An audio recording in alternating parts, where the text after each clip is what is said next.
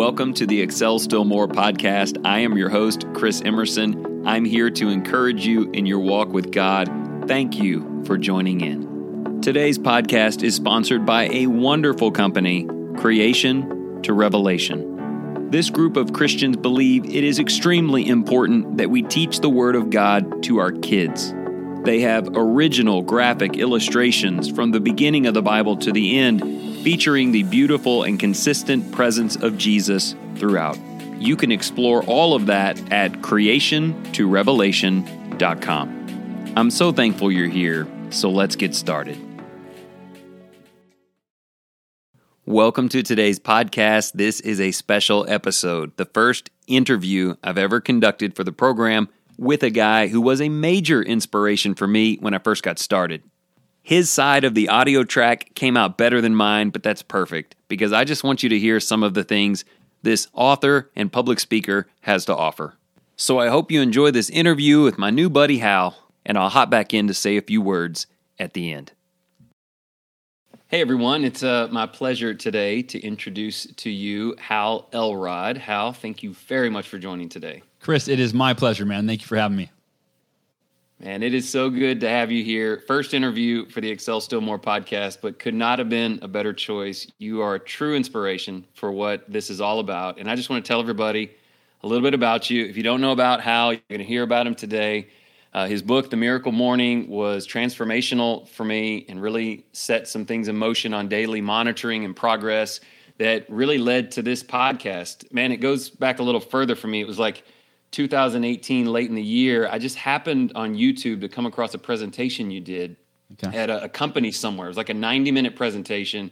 You captured my attention, ordered and read the book, and started implementing the morning things. I'm the typical, not the morning guy, but you said you weren't either. Yeah. And I followed your lead. And then as 2019 started, I was reading and listening to your podcast and thinking, the Achieve Your Goals podcast, by the way, excellent. And I was thinking, what if we take these great ideas that Hal has, like so practical, day-tight increments, and just take the things of the gospel and God and put them together and see if it can connect with people. And I think it did. And I really just owe you tons of thankfulness because you're influencing people beyond really even maybe what you know. So thank you. Yeah, you're welcome, and it's truly is a privilege. I feel like it comes through me, if you will, right? Like from God, from infinite intelligence, the inspiration. I always say, like, it's hard to take credit for an idea because where the heck did that thing come from? I don't know, but I was the one that was blessed to share it. So yeah. Yeah. Well, it's going to be great today for people who don't know about at least three very traumatic marked events in your past that has brought you to a point of exceptional influence. And so I just kind of want to jump on in with that. Your first real near-death experience took place, and I think it was December of 99. You were 20 years old, and you actually died, according to record, for like 6 minutes. Can you tell us what happened to you, and what are the most valuable lessons that you learned from that experience? Yeah, well, so I was 20 years old, and I was working for a company called Cutco. They make high-quality, American-made kitchen cutlery, and I had been with them for about a year and a half, and I had become one of their top representatives, and so I was asked to give speeches at almost every event that they had, whether it was local or regional or national. And this particular night, I gave a speech at a division meeting, so there's probably 50 or so of my peers there, and most of us were in college, working at this career. And that night after my speech, I was driving home in a brand new Ford Mustang. I just bought it with my commissions from work. It was my first new car, 3 weeks off the lot. And driving home that night, my car a drunk driver came barreling down the freeway toward me. I don't remember seeing the headlights coming at me. I don't know what I was thinking.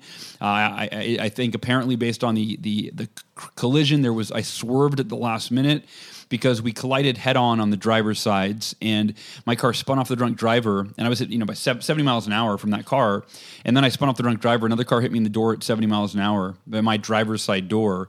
And if you look over your left shoulder, anybody listening, and imagine a car coming 70 miles an hour and crashing into your door, the entire left side of the car smashed into the left side of my body, and I broke 11 bones instantaneously. I broke my femur, the biggest bone in the human body. It broke in half. I broke my pelvis in 3 places. It was smashed between the door and the center console. I broke my humerus bone behind my bicep, shattered my elbow, severed the nerve in my arm, fractured my eye socket, almost completely lost my left ear, and the ceiling buckled and it sliced a V in the top of my head. And you mentioned earlier, I was found dead at the scene when they pulled me out of the car.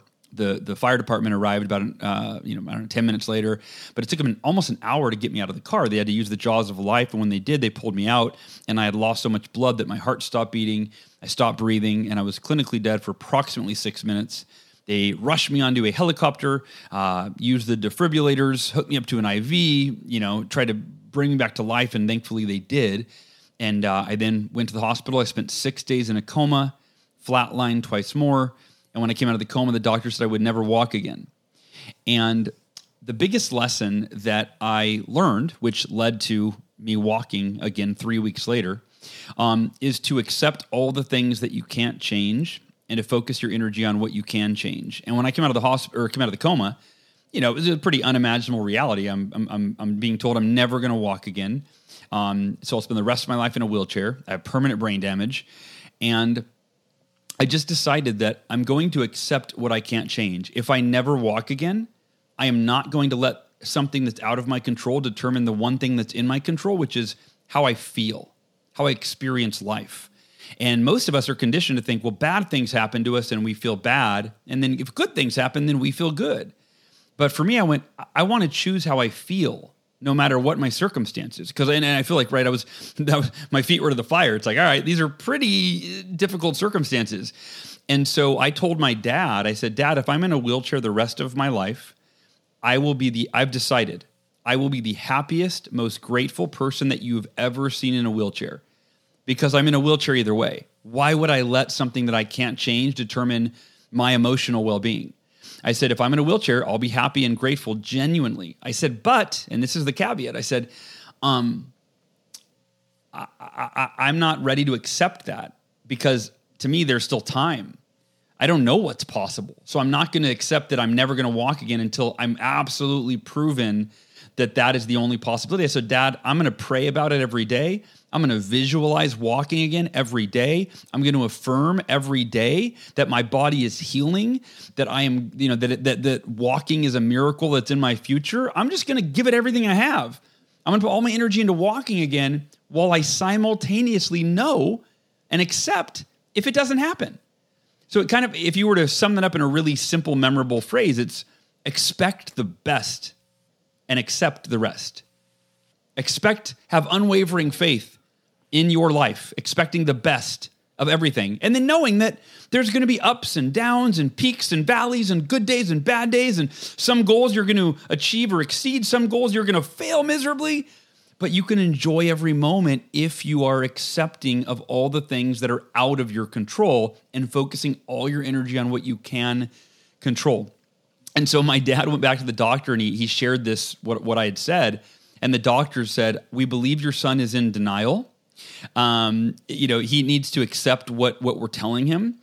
And then 3 weeks later, they came in with routine x-rays and they said, Hal, we don't know how to explain this, but your body has healed so quickly that we're going to let you take your first step tomorrow in therapy. So it went from the doctor saying I would never walk again and me saying, well, we'll see. I'm gonna maintain faith that I will and accept that I might not. And 3 weeks after, the night of the crash, after I was found dead, after my leg broke in half, and all of the 3 weeks later, the doctors came in and I took my first step that next day. And, the rest is kind of history, as they say. I remember you telling on a couple of occasions how the doctors told your dad there might be something wrong with you because of your incessant positivity and hopefulness, which is coming through in your description. You've said on other occasions that accident was the best thing that happened to you. And can you take a minute and walk through a statement like that and what that represents for you? Yeah, I will. And I can also, I've had, more difficult things happen since then that I also decided would be the best thing that ever happened to me. So the decision was made before time passed, right? Meaning I decided, okay, look, this is the most difficult circumstance of my life. So I'm going to choose to use this as an opportunity for me to become a better version of myself, to learn, to grow, to evolve, to become a better version of who I am now. And I believe that the greater the adversity, the greater the opportunity for growth. So if you have a really extreme adversity, well, that could be the best thing that ever happened to you, because it's the greatest opportunity you've ever had to grow. And, and I kind of thought too, I thought if I could overcome this, shoot, I can overcome anything, And when I was diagnosed with cancer, I know we'll get to that later, but I was diagnosed with a really rare aggressive form of cancer. And the day that I was diagnosed, I was like, I'm going to choose to see this as the best thing that ever happened to me. And here's what I want to, I'll sum up that lesson, which is, one of the oldest adages that I'm aware of is everything happens for a reason, right? You always hear that. I think though people misunderstand that, or they look at it in a way that's disempowering, meaning something, tragic happens to you. And I think most people throw their hands up or look up to God and go, why? I'm a good person. They go into a victim mentality. I don't deserve this. How could this have happened? I had my whole life ahead of me, right? And obviously those thoughts crossed my mind for sure, but they weren't empowering me. And so here's my take on the whole everything happens for a reason. I believe that yes, everything happens for a reason. However, it is our responsibility to choose the reasons for the challenges that we face in our lives. And I believe, and we can either choose disempowering, discouraging reasons that make us feel like a victim, or we can choose empowering reasons that give us purpose and that fuel us and allow us to tap into our unlimited strength and the strength of God to really show up in ways that maybe we didn't even know we were capable of. I mean, if you would have asked me before the accident happened, hey, if you were hit head on by a drunk driver and found dead at the scene and told you'd never walk again, how would you have handled that? I probably would have been like, I don't even want to think about, I couldn't handle it, right? So we often don't know what we're capable of until we endure the tragedy. But that for me, the best thing that ever happened to me, it's a mentality that you decide. It's a mindset. And it goes, and I can bring it into let me take a minute to bring it into day-to-day life. I choose to decide when I wake up that every day of my life is the best day of my life.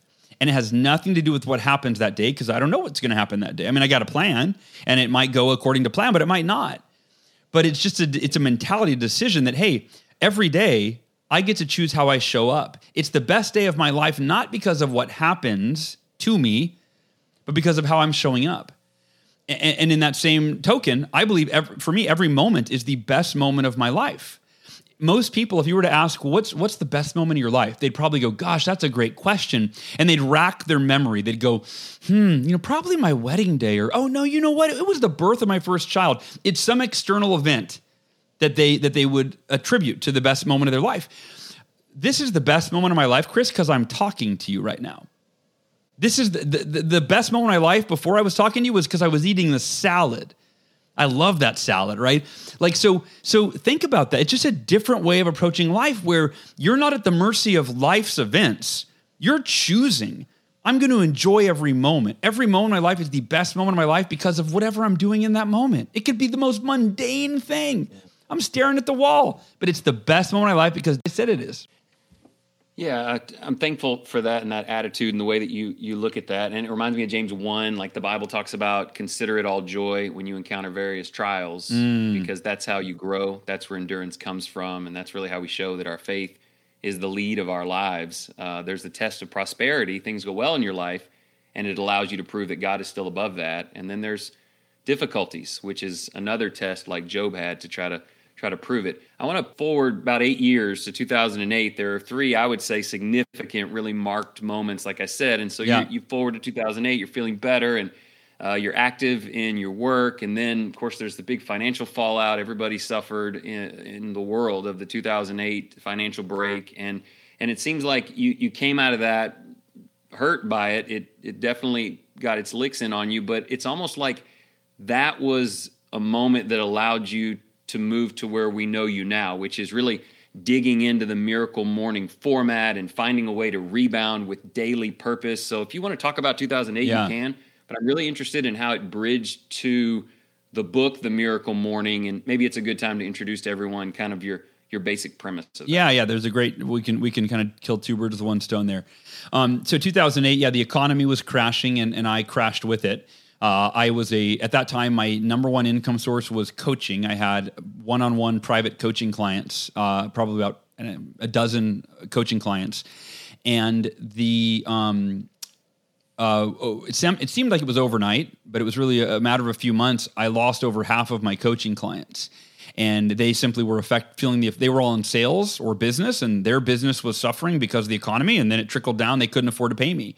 And so I went from, I just bought my first new house about a year prior.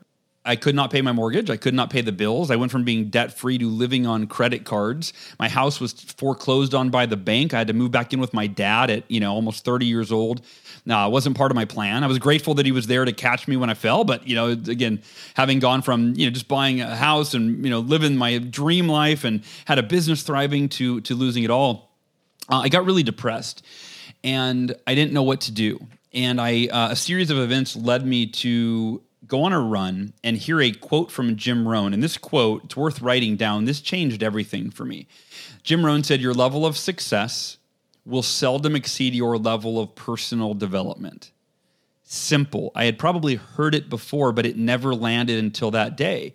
And here's the way it landed for me. And I quantified it, which to me makes it helpful to really grasp this, which is on a scale of 1 to 10, if we're measuring success in any area of our life, our marriage, our health, our faith, our fitness, you name it, our finances. In fact, let me ask you kind of a rhetorical question, Chris, but play along and answer. On a scale of 1 to 10, if 10 is the most successful and fulfilled you can be in an area and 1 is, terrible, where do people want to be in every area of their life? They want to be their best, I guess. Yeah, they want to be at a 10, right? I've never met anybody that's like, well, I don't want to be too happy. I'm good with like a 7, or I don't want too much money. I'm good. No, like people go, no, there's this innate desire and drive in people to manifest the glory of God, to fulfill our potential in every way, right? And so I asked myself, okay, I want level 10 success, but what's my level of personal development? Because remember, Jim Rohn said your level of success, which we all want level 10, will seldom exceed your level of personal development. And I went, my level of personal development at that time, because I was depressed, I was in fear mode, I was just, every day I'd wake up, I'd go into my office, I would stare at my computer, I would answer emails, I would, work, I would make calls, and then I would do that until I couldn't anymore, until I couldn't stare at the computer, probably 7 in the evening, 8, 9, and then I would eat some food, I would go to bed and repeat. And so my level of personal development was like at a 2, like maybe a 3 on a good day. And I went, oh, that's the disconnect for me. And I think it is for most people. I want level 10 success, but my level of personal development, meaning my knowledge, my skills, my confidence, my habits, my beliefs, are at like a 2 or 3. And that's the disconnect. I figured I need to become a level 10 person in terms of developing my beliefs and my mindset and my confidence and my habits and my skills and my knowledge. I need to develop myself to a level 10, and then I'll be able to achieve and sustain level 10 success. And so I ran home and I started Googling phrases like, what do the world's most successful people do for their personal development? What do millionaires do, and philanthropists and champions and, innovators? And I wanted to find out what was the best personal development practice. And I ended up, after about an hour of searching online, I ended up with a list of 6 practices. And I started to get a little bit overwhelmed. I went, well, obviously I can't do all 6 of these. What's the best one? Like, which of these is the most beneficial, that's going to change my life the fastest? Because I was in such a bad state. Like, I wanted to turn it around quick. And so I went back and I reread these articles, watched some videos, and there was no clear-cut answer as to which of these 6 practices, which, by the way, were meditation, affirmations, visualization, exercise, reading, and journaling. And depending on who you read about or who you asked, they would swear by this one, meditation transformed my life, or journaling was the most effective thing for me, or it was that morning exercise that gave me energy and mental clarity, right? Or visualization, like the top athletes in the world swear by visualization. And so I almost threw in the towel and went, I don't know which one I should do. And then the epiphany was this. I went, oh, wait a minute. What if instead of picking one of these, what if I did all of these? What if I woke up tomorrow an hour earlier than normal? And Chris, like you and I talked earlier, I was not a morning person. So this is a grand, gesture by me. What if I woke up an hour earlier and I did 10 minutes of meditation, followed by 10 minutes of affirmations, followed by visualization, 10 minutes of each? I thought that's the best of the best of the best. That's what the world's most successful people have done for centuries to be successful. What if I did all of them? That'd be the ultimate morning routine. I woke up the next morning. I was like a kid on Christmas morning. I woke up with so much excitement, which now keep in mind, the day before I woke up depressed and scared and hopeless. And so it was the day before that, and the day before that, and every day for the last 6 months before that. This first day I thought, if this could be the thing, this could be the one thing that changes it all. I woke up the next morning, and in full disclosure, I didn't know how to meditate. I'd never done it before, so I wasn't very good at it. I got a little discouraged, but I went, okay, I still feel pretty good, right? Affirmations felt really goofy and phony, saying, I am awesome, I am a millionaire, like all these cheesy online affirmations I found. But even after 1 hour of these 6 practices in relatively mediocre fashion, I felt incredible. I thought, I have so much clarity and energy and motivation. And if I start every day like this, it's only a matter of time before I become the person that I need to be to create the success I want and turn my financial situation around, turn my life around. And Chris, I was thinking it would be 6 to 12 months. And in less than 2 months, I more than doubled my income in a declining economy, mind you.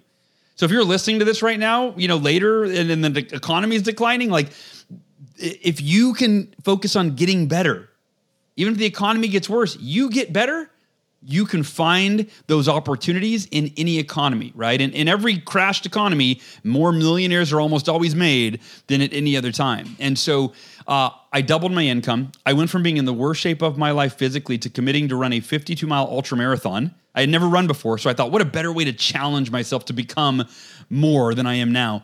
And my depression went away, not in 2 months. My depression was fading on day 1 and even more on day 2 and day 3. I got more and more hopeful each day. And I went to my wife. I said, sweetheart, I just signed on 2 more clients today. We've officially doubled our income. It's all because of this morning routine. It feels like a miracle. And she goes, it's your miracle morning. I go, yeah, I like that. Miracle morning. Nice. And then, the rest, I could say the rest is history, but I decided I have to share this with other people. I taught my coaching clients. They all resisted saying I'm not a morning person. And 13 out of 14 clients at that time all came back to their next weekly call and said, oh my gosh, the miracle morning works. I'm a morning person. I just started running again. I read a book. I had my best week in my sales career, on and on and on. And that's when I went, okay, wait a minute. If this worked for me and I wasn't a morning person and it worked for my clients and they weren't morning people, I have to share this with the world. I have to write a book about it. And, it took me 3 years. I'm a slow writer, self-published the book, didn't have a publisher, didn't have an audience. Nobody knew who I was. It was really slow going for the first few years, but I was committed. I knew that if I got this practice into someone's hands and got the Miracle Morning book, that it would change their life because I was seeing it every single day. And, and it took 6 years, 1 million copies sold, and now 2 million copies and translated in 37 languages. And I am just, for me, like I said earlier, the credit really, it goes to God. It goes, I don't know. The ideas came through me. The inspiration came through me. My wife is my muse, my mentor taught me how to work hard. I mean, all of these, I credit all these people in my life. But last thing I want to say is that the Miracle Morning is made up of these 6 practices, and they are organized into an acronym for you to remember to make it easy. SAVERS. These are the SAVERS. The first S is for silence. That's your meditation or your prayer time, breath work you can do during the silence. And that allows you to start your day calm, peaceful, and centered.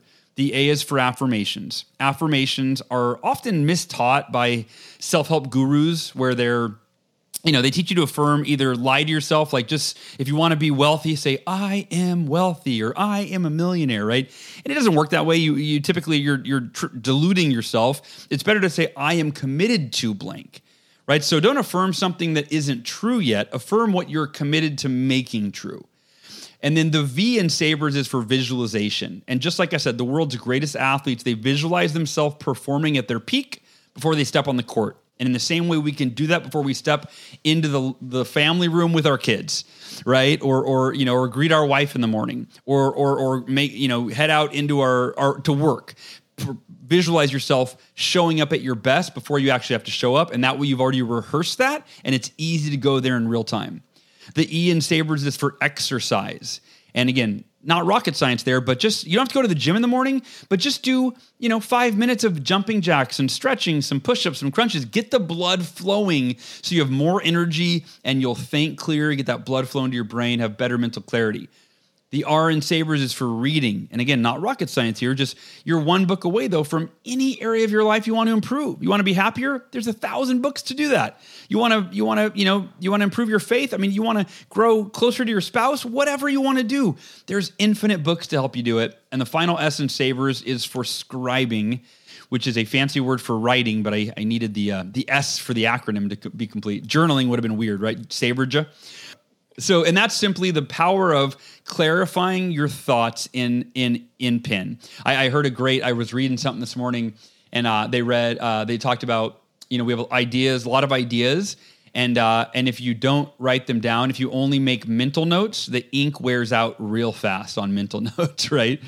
So those 6 practices make up the Miracle Morning, and you can do it in an hour. You can do it in 30 minutes. You can do it there's a chapter in the book called the 6-Minute Miracle Morning that on days you're rushed, literally do 1 minute for each of the Savers, get centered, get focused, remind yourself what you're committed to, and then go out and crush your day.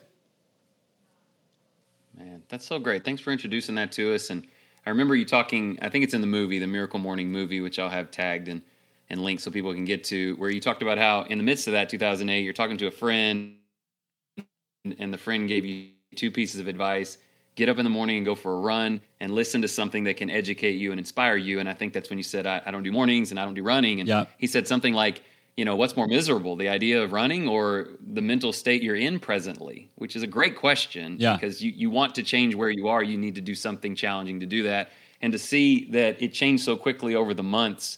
One of the things that I try to emphasize that I drew very directly from you and Carnegie and so many great guys that have written over the years is day-tight increments. Like you're making the most of that day from Jump Street to the end, and the multiplying factor of that just is seen in so many lives. So it's good to see it in yours as well. Now, someone may be listening saying, wow, he's so enthusiastic and things went so well for him, but 2 problems, and I'll let you address both. Okay. One, I don't do mornings.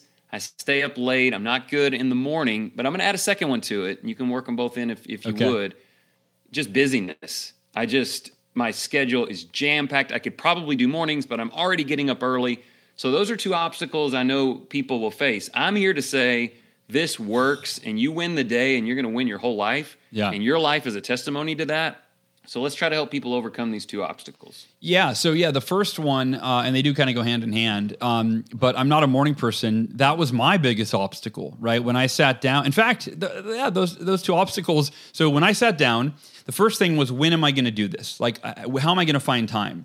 And the first thing I thought was, well, maybe in the evening after work. Because I was already, I'd wake up and I would work and I was trying to make money. So it was like that time was protected, even though I was inefficient because I wasn't doing a morning routine. I wasn't starting in a peak state. I was starting in a fearful state. So I thought, well, maybe I'll do it in the evening. But then I went, well, it's the only time my fiance and I really have time to hang out because I'm working all day.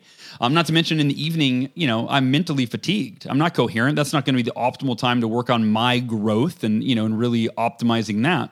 So the evening was out. Then I went, okay, well, what about the afternoon? And kind of, I go, well, I can't find extra time in the afternoon. I've got calls. I've got, I got emails to respond to. I'm busy. I'm working. But I didn't even want to look at the morning, right? I didn't want to consider that because I was a classic night owl. I resisted waking up in the morning, hit the snooze button a few times every morning, and I only got up when I had to, otherwise I would sleep in. And then I started looking at the morning, and a few things started to make too much sense to ignore. One was that if I did my miracle or my personal development in the morning, it wasn't called the Miracle Morning, of course, at that point, but if I did my personal development in the morning, I'd be starting each day in a peak physical, mental, emotional, and spiritual state. In other words, I'd be starting at my best, and that would then carry over to everything that I did. So I was like, that makes too much sense to ignore. That if I'm going to do this, I should start the day in this optimal way, and then I bring a better version of who I was when I went to bed the night before into each and every single day. And so that was a big wake up call. And then I Googled how to beat the snooze button, right? Like that was my big thing, is how to get over the snooze button. How do I beat that? I'm addicted to it, And what I ended up coming across, I don't remember where this was, or maybe it was my own idea, I don't know. but it was moving my alarm clock across the room into my master bath. So normally the alarm clock was on my bedside table, and I think most people relate to this. We keep our phone there. And when the alarm goes off in the morning, we're not even coherent when we're reaching over on that table to turn it off and decide whether or not we're going to wake up. And I don't care who you are. I mean, 9.5 times out of 10, even to this day, if I leave my phone, I'm going to turn it off and I'm going to hit the snooze button. So I put it across the room in the bathroom. And then it's amazing how if you actually have to get out of bed and walk across the room, you're 10 times more awake than you were if you were just reaching over the bedside table and falling right back asleep. And so I made a commitment that I had to get up and turn off the phone, obviously. But then I decided I wouldn't snooze and go back to bed, that I was going to immediately, it was by my bathroom counter, I poured a glass of water, so I was going to rehydrate first thing, and then I was going to brush my teeth, wash my face, put on my workout clothes for, later that morning, and that way it was like allowing myself to wake up. And here's what I realized. Every minute that you stay awake, it makes it that much easier to stay awake, right? It's the hardest to decide on staying awake within the first minute or two, maybe 3 of the day. But once you're drink that water, face wash, teeth brush, like, yeah, I'm up. I'm awake now, right? And then the other piece was moving into the other room, right? Not doing the Miracle Morning in my bed, where it's real tempting to fall back asleep, but on my living room. I had my journal out, I had, a book out, I had everything, my laptop, everything there that I needed to do the Miracle Morning. So that's an important process that you actually follow to beat that snooze button. And the last thing I want to say on this is,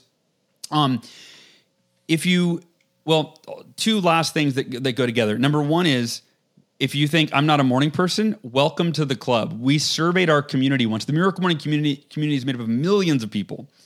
We have in a Facebook group called the Miracle Morning Community. That alone, there's 300,000 something people in that group. We surveyed our community and said, what percentage of you, this was a few years ago, what percentage of you, or were you a morning person before you read the Miracle Morning? So this was already something that you already woke up early. You just weren't, maybe you were checking email. Now you're doing the savers. And then or were you not a morning person at all before the Miracle Morning? And 72% of Miracle Morning, practitioners, fanatics, said, I was not a morning person until I read the book and followed the wake up tips and these strategies. So you absolutely, if you don't run every day, you're not a runner, but it doesn't mean you can't become one, and that's what I realized is that the whole, I'm not a morning person, that is a self-imposed limiting belief. And it's one that I adhered to for most of my life. And then I started waking up early and I realized the benefits and I went, oh, this is amazing. Like, yes, I'm a morning person, right? And if that means you got to go to bed 30 minutes earlier to wake up 30 minutes earlier for those that say I'm too busy, right? I don't know. Most of us in the evening aren't, it's not our highly productive time. We're usually kind of vegging out, watching TV, scrolling our phone, that sort of thing. So if going to bed 30 minutes earlier for the benefit of waking up and dedicating time each morning to becoming the best version of yourself, to evolving to a point where you can create anything you want for your life, I'll trade that last half hour of the day any day of the week. Yeah. I can see where that applies to busyness too, because you're talking about building slowly. Maybe an hour in the morning is impossible, but like you said, you can take 6 minutes in the morning. Yeah. I've tried to work it. I had to work both ends of it. I had to go to bed a little bit earlier over a course of time, 10 minutes tonight, 10 more minutes next week or something, and then back up the alarm clock slowly and make it easy and automatic by moving it across the room like you suggested and just creating that time. But I want people to see that starting your day intentionally and trying to access your best connection to God and your most optimistic view, no matter how much time you can give to that, it's going to change the nature of every single thing that happens that day and every single interaction. And immediately, you won't just be like, can I find time for that?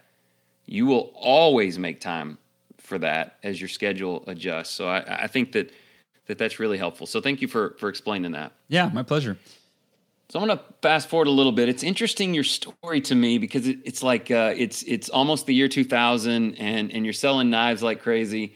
And then an accident teaches you valuable lessons and really helps to shape your life. And then we forward to 2008 and and you're speaking and influencing people, and then there's a big change in burden that makes you reevaluate how to really fortify your footing. And then we move forward 8 more years, and it's 2016, and you're in production of the Miracle Morning movie, which is going to help really just bring this visual representation. You have so many wonderful interviews in it, and we get to see people's lives change. Tell us a little bit about what happened during the filming of that movie and the months and years that followed, and how that has had an impact on your faith and on your life. Yeah. So what ended up happening, I woke up in the middle of the night struggling to breathe, and went to the ER and found out they didn't know what was wrong, but my lung was filled with fluid, and I had to get it drained. It was like a liter and a half of fluid. And a day and a half later, it happened again. And then it happened, and basically my lung just kept filling with fluid. And a series of hospitals and tests, and about 11 days of this happening, they finally diagnosed me with a really rare aggressive form of cancer called acute lymphoblastic leukemia. It's the real scary part is the survival rate for that cancer is 20 to 30%. And my daughter was 7 at the time, my son was 4, and to be essentially told that there's a 70 to 80% chance I was going to die, according to doctors, was scary. It was terrifying, of course. But it goes back to the same thing in the car accident. I went, okay, well, I can't change what I can't change, so I'm going to be at peace with whatever happens. But I'm going to choose to. And I told my wife, my wife was devastated. I said, I'm going to be the happiest and most grateful I've ever been while I endure the most difficult time in my life. And I said, sweetheart, I live by this thing called the miracle equation. And the miracle equation is something I created when I was 20 years old, right after the accident, looking back at how I took my first step again, and then looking at how I was breaking some of the company sales records I worked for. I realized, there are 2 decisions that I've made repeatedly that have enabled me to create what I would call some miracles in my life, just these things that are really beyond what you could predict or expect. And it was, number 1, unwavering faith. I maintained unwavering faith that I could walk again. Then when I went back to Cutco, I maintained unwavering faith that I could, do things that people had never done before in our company. And then moving forward, I went, I'm going to maintain unwavering faith that I am going to beat this cancer. And I told my wife, I said, sweetheart, I know that the survival rate is 20 to 30%, but I'm telling you, in my mind, there is a 100% chance that I will be amongst the 20 to 30% of those that survive this cancer. There's no other option. The second decision is extraordinary effort, right? Extraordinary effort, going above and beyond, doing whatever you can in your power to create, achieve, accomplish the thing you want to accomplish. And I thought, I'm going to do the chemotherapy because the doctors, essentially, I reached out to some holistic doctors. They said, that's your best bet. No holistic doctor would take me on. They said, your cancer is so rare and aggressive, because I really didn't want to do chemo. I wanted to beat this naturally, but nobody would take me on. And so it's kind of, I was left to on my own. And I decided I'm going to do everything in my power holistically in addition to the chemo, as if I weren't doing chemo. So I did lymphatic massage and ozone therapy and acupuncture and coffee enemas, which that's the most extraordinary effort you can do. I did juicing and changed my diet, and I took 70 supplements a day. You name it, I did everything that I could possibly think to do, and once again I kind of defied the odds, and I ended up getting into remission and was cancer free, but they kept me on the chemo. And once you get into that world, it's really hard to get out. And I don't want to go too far down that rabbit hole, but I did 700 hours of chemotherapy over 8 months, or 650 hours of chemotherapy, because it's one of the most aggressive cancers. They hit it the hardest with the chemo. And I was on death's doorway many times during those 8 months, not because of cancer, but because of chemotherapy. I developed all sorts of infections. I was in the ER. I had 104-degree fevers. I had no immune system because the chemotherapy completely destroys your immune system. So I had nothing to fight off any of the infections that I would get. And the only way to fight it off was through big pharma, right? They would fight it off with, their drugs. And it was that or nothing. It was that or die. So put in a pretty tough spot. And after 3 years of maintenance chemotherapy, I mentioned this to you earlier, I finally reached out to my doctor, and I was experiencing just horrific mental and emotional challenges that were not circumstantial. It was chemical. And I told my doctor, I said, I don't want to do this anymore. And he said, Hal, I want you to stay on the chemo as long as you can tolerate it. And I said, well, doctor, I feel like killing myself every day.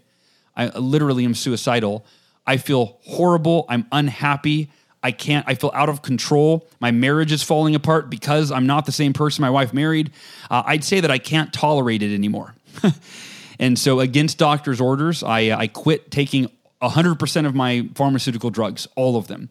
And that was May of 2020. And, what are we, going on almost 2 years since then. And every checkup's been great. I've built back to be healthy, naturally without any pharmaceutical drugs. And and I didn't mean to go in that much detail, but that's where I'm at now. Thank you.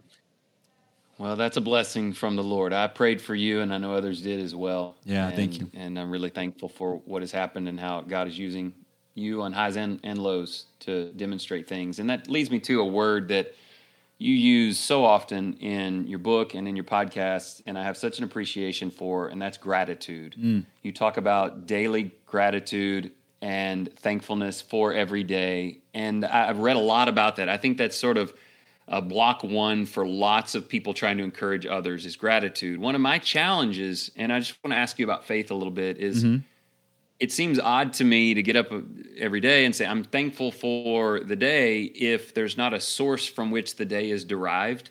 Gratitude to me has that directionality to it. Like, thank you for getting me through this. Thank you for this healing, because there's a power greater than me and someone who loves me, who has sent this my way, as I can see he has in your life. So I want to ask you a little bit about the power of gratitude through every part of your life and where your relationship with God works to give that substance.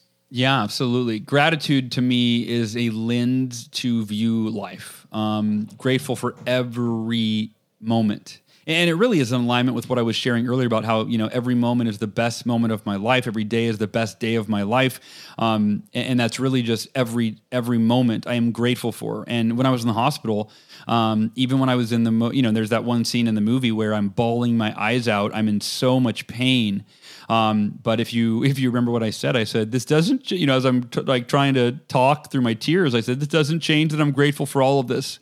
This doesn't change that, this is all making me stronger, literally experiencing gratitude in the midst of horrific pain. That's a lens that I view all of life. And in terms of directing it toward some, God or something, that for me is, I will express gratitude sometimes, just like I'm just grateful for life.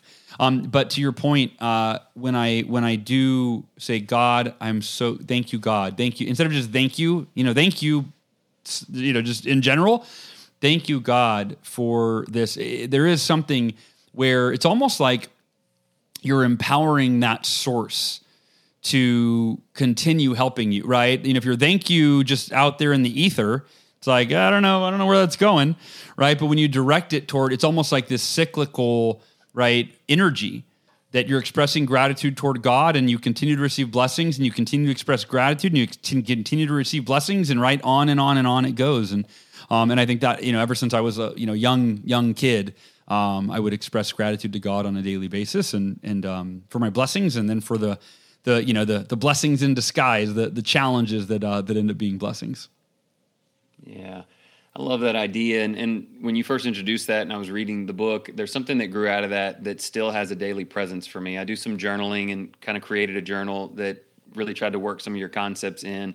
And I talk about a thing called level 3 gratitude, where level 1 is easy. It's just being thankful for a thing. It's not super easy for everyone, we should say, but it ought to be easy to be thankful for something. Level 2 is when you know to whom you are thankful and you really kind of give that allegiance. And then level 3, like in Hebrews 12, the Bible talks about like showing gratitude. And one of the things I love to try to do every day is say, God, I'm thankful for this. And I write down one thing every day. I'm thankful to you for this, because here's what you possess that made it possible. And here's something I'm going to go out and do today. And this is kind of your visualization, which I love so much. Like, I see myself going out today and doing something to show God how thankful that I am. So a lot of that sprung off of the foundational ideas of gratitude that you share so well. And I'm just thankful for what you've gotten started for me. So thank you, Hal, for that. Oh, Chris, you're welcome, man. Thanks for living it. Yeah, I love it. I love it. A couple wrap up things that I think might be helpful to people. I can recommend and will be recommending, of course, that you check out the Miracle Morning book, which I pushed a lot a couple of years ago and again earlier this year. The Miracle Equation that Hal talked about a little bit with the two ideas working together. I have that book now and recommend that as well, and we'll have a link to that. So there's sort of some planning you can do, but if somebody's listening right now and they're just thinking, oh man, I want this, and I want to start right this moment, what would you say is the most effective way that someone could get started with a better direction, like right now? How can the Miracle Morning begin today? Yeah, I mean, so we set up, if you go to miraclemorning.com and you put in your name and email, you'll get, I call it the fast start, actually, or the crash course. I don't know what I call it. It's either the fast start or the crash course, but same thing. You get a sneak peek of the book. So you get the first few chapters of the book to get you started. You also get a 15-minute video presentation of me teaching the Miracle Morning, and you get a 60-minute audio training of the Miracle Morning. And it's an interview that I did a while back. And that'll get you started. And then move your alarm clock back 30 minutes, right? That's, I say the Miracle Morning is simple. You don't have to do all of the savers. You just have to wake up before you have to get up, which is when most people get up, when they have to get up. No. Get up, 30 minutes before you have to, and dedicate that first 30 minutes to your personal development. And that can be just one of the savers, right? You can meditate, or you can just read. In fact, a lot of people, when they start their Miracle Morning, until they've gotten to the part on the savers, they just do, well, I'm going to wake up 30 minutes and I'm going to do the R. I'll just read the Miracle Morning, right? And then when I get to the chapter on silence, I will integrate that into my Miracle Morning. And then one at a time, affirmations, and kind of build on it. So that's a totally free, easy way to get started, miraclemorning.com. The other way to do it, and this is kind of a cool way that people can do now, which is the movie. So miraclemorningmovie.com, you can get the movie. It's on iTunes, it's on Apple, but miraclemorningmovie.com is the hub to link to all those spots. But that's 90 minutes long, right? And then that you can watch that movie, and it'll give you it'll go through all of the savers. It'll interview some of the, really successful people in all walks of life in that movie. Layla Ali's in the movie, Muhammad Ali's daughter, Brendan Burchard, Robin Sharma, Mel Robbins, author of the 5-Second Rule, a lot of, famous authors and entrepreneurs, Robert Kiyosaki, Rich Dad, Poor Dad. So they're in the movie too, and you find out what they do for their morning routine. And then you get to hear from members of the Miracle Morning community, and you get to see their transformative stories of how they've overcome and accomplished incredible things as a result of the Miracle Morning. And then that's a great way to start as well. Yeah, awesome. Thanks for that. Good guidance on that. The movie, one of the things I had the toughest time seeing in action was visualization and visualization boards. I try to just sort of plan out the day and write in some daily highlights. But in that movie, there's this great scene where a guy is on his treadmill just kind of walking, and in front of him is this board with just things that he kind of puts those images in his mind of the writing out of positivity and direction. And I wanted to do that. So the movie helped to put some images to some thoughts. So well done on that. And thank you for, if you haven't seen that yet or read his book, you've been listening today, Hal is very open and honest about his life and his challenges. And I think that's a really important part of what makes you so influential as well. As we get to the end of this time, which has been amazing, thank you very much. Is there anything that you'd like to share otherwise? Just any final thoughts for this audience? And my audience are people who probably many of which have read your stuff. They've heard a lot about you. They also love Jesus, and they just want to live lives of genuine gratitude and are inspired by your work. So any final thoughts for the listeners today? Yeah. Enjoy every moment. We have one life, and I believe that God intended us to enjoy it. And yes, there are trials and tribulations and challenges, but if you can even just find those pockets of time throughout the day to just take a breath, put your hand on your heart or in prayer position, and just feel gratitude. Because when you're feeling gratitude, I believe that you're experiencing heaven on earth. You're experiencing life as it's meant to be experienced. And so while, yes, there may be things throughout our life that we're dealing with right now, we got some challenges and we got bills to pay, and maybe some of us are struggling with, sickness or financial burden, whatever it may be. But we can give ourselves that gift every single day of gratitude, of really expressing and embodying those feelings of being grateful. And then we can get back to working on, the things we got to figure out in life, but make sure that you're taking time, especially first thing in the morning, to begin your day in a state of gratitude, and then bookend that at the end of the day. And for me, that's my miracle evening, is I just simply go to bed thanking God for all the things I had to be grateful for. And I go to bed with a smile on my face, even though I got a million problems I could think about. I feel like it doesn't serve me when I'm trying to rest my mind and rest my body. So I bookend my days with gratitude, and then I interject as many moments as I can throughout the day. Excellent. Thanks for that. And anybody who's seen Hal's material before and it's been a while, give it another go. Man, going back through the movie, I'm just ready to re-up some things, because what you're saying resonates with me and a lot of people. Before we go, is it okay if we pray together? Can we do that, Hal? Yeah, absolutely. Love to do that with you.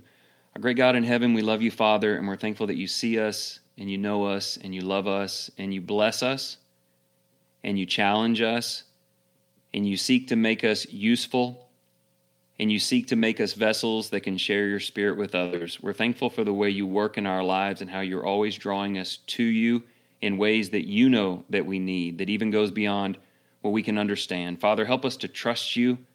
Help us to take Hal's comments today and his thoughts about the beauty and blessing of every day and let it illuminate our lives, change our relationships, make everyone around us better because of the light of Jesus shining through us, and making every day the best that it can be. I'm thankful for his work, and I'm praying blessings upon Hal and his health and his ongoing remission.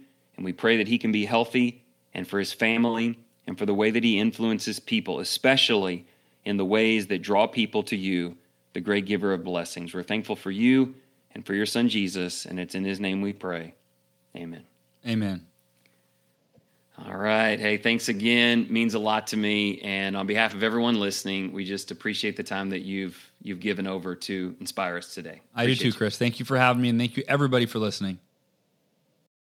Okay, so there it was, the very first time on the program. I have a ton to learn on how to make it work better, but it was a really cool experience. Hal spent like half an hour before we hit the record button answering questions and just generally proving himself to be a great guy. I hope you can put into action immediately the things that he taught us to help you with your daily walk. And hey, if you get a chance, reach out and let me know if you enjoyed today's interview with Hal Elrod.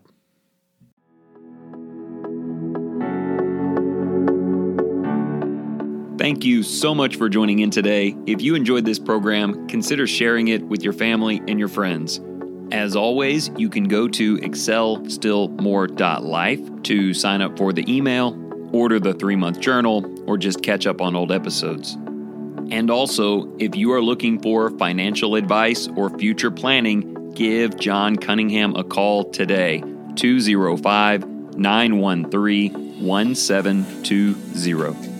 And remember this, whatever you choose to do today, in the name of the Lord Jesus, excel still more.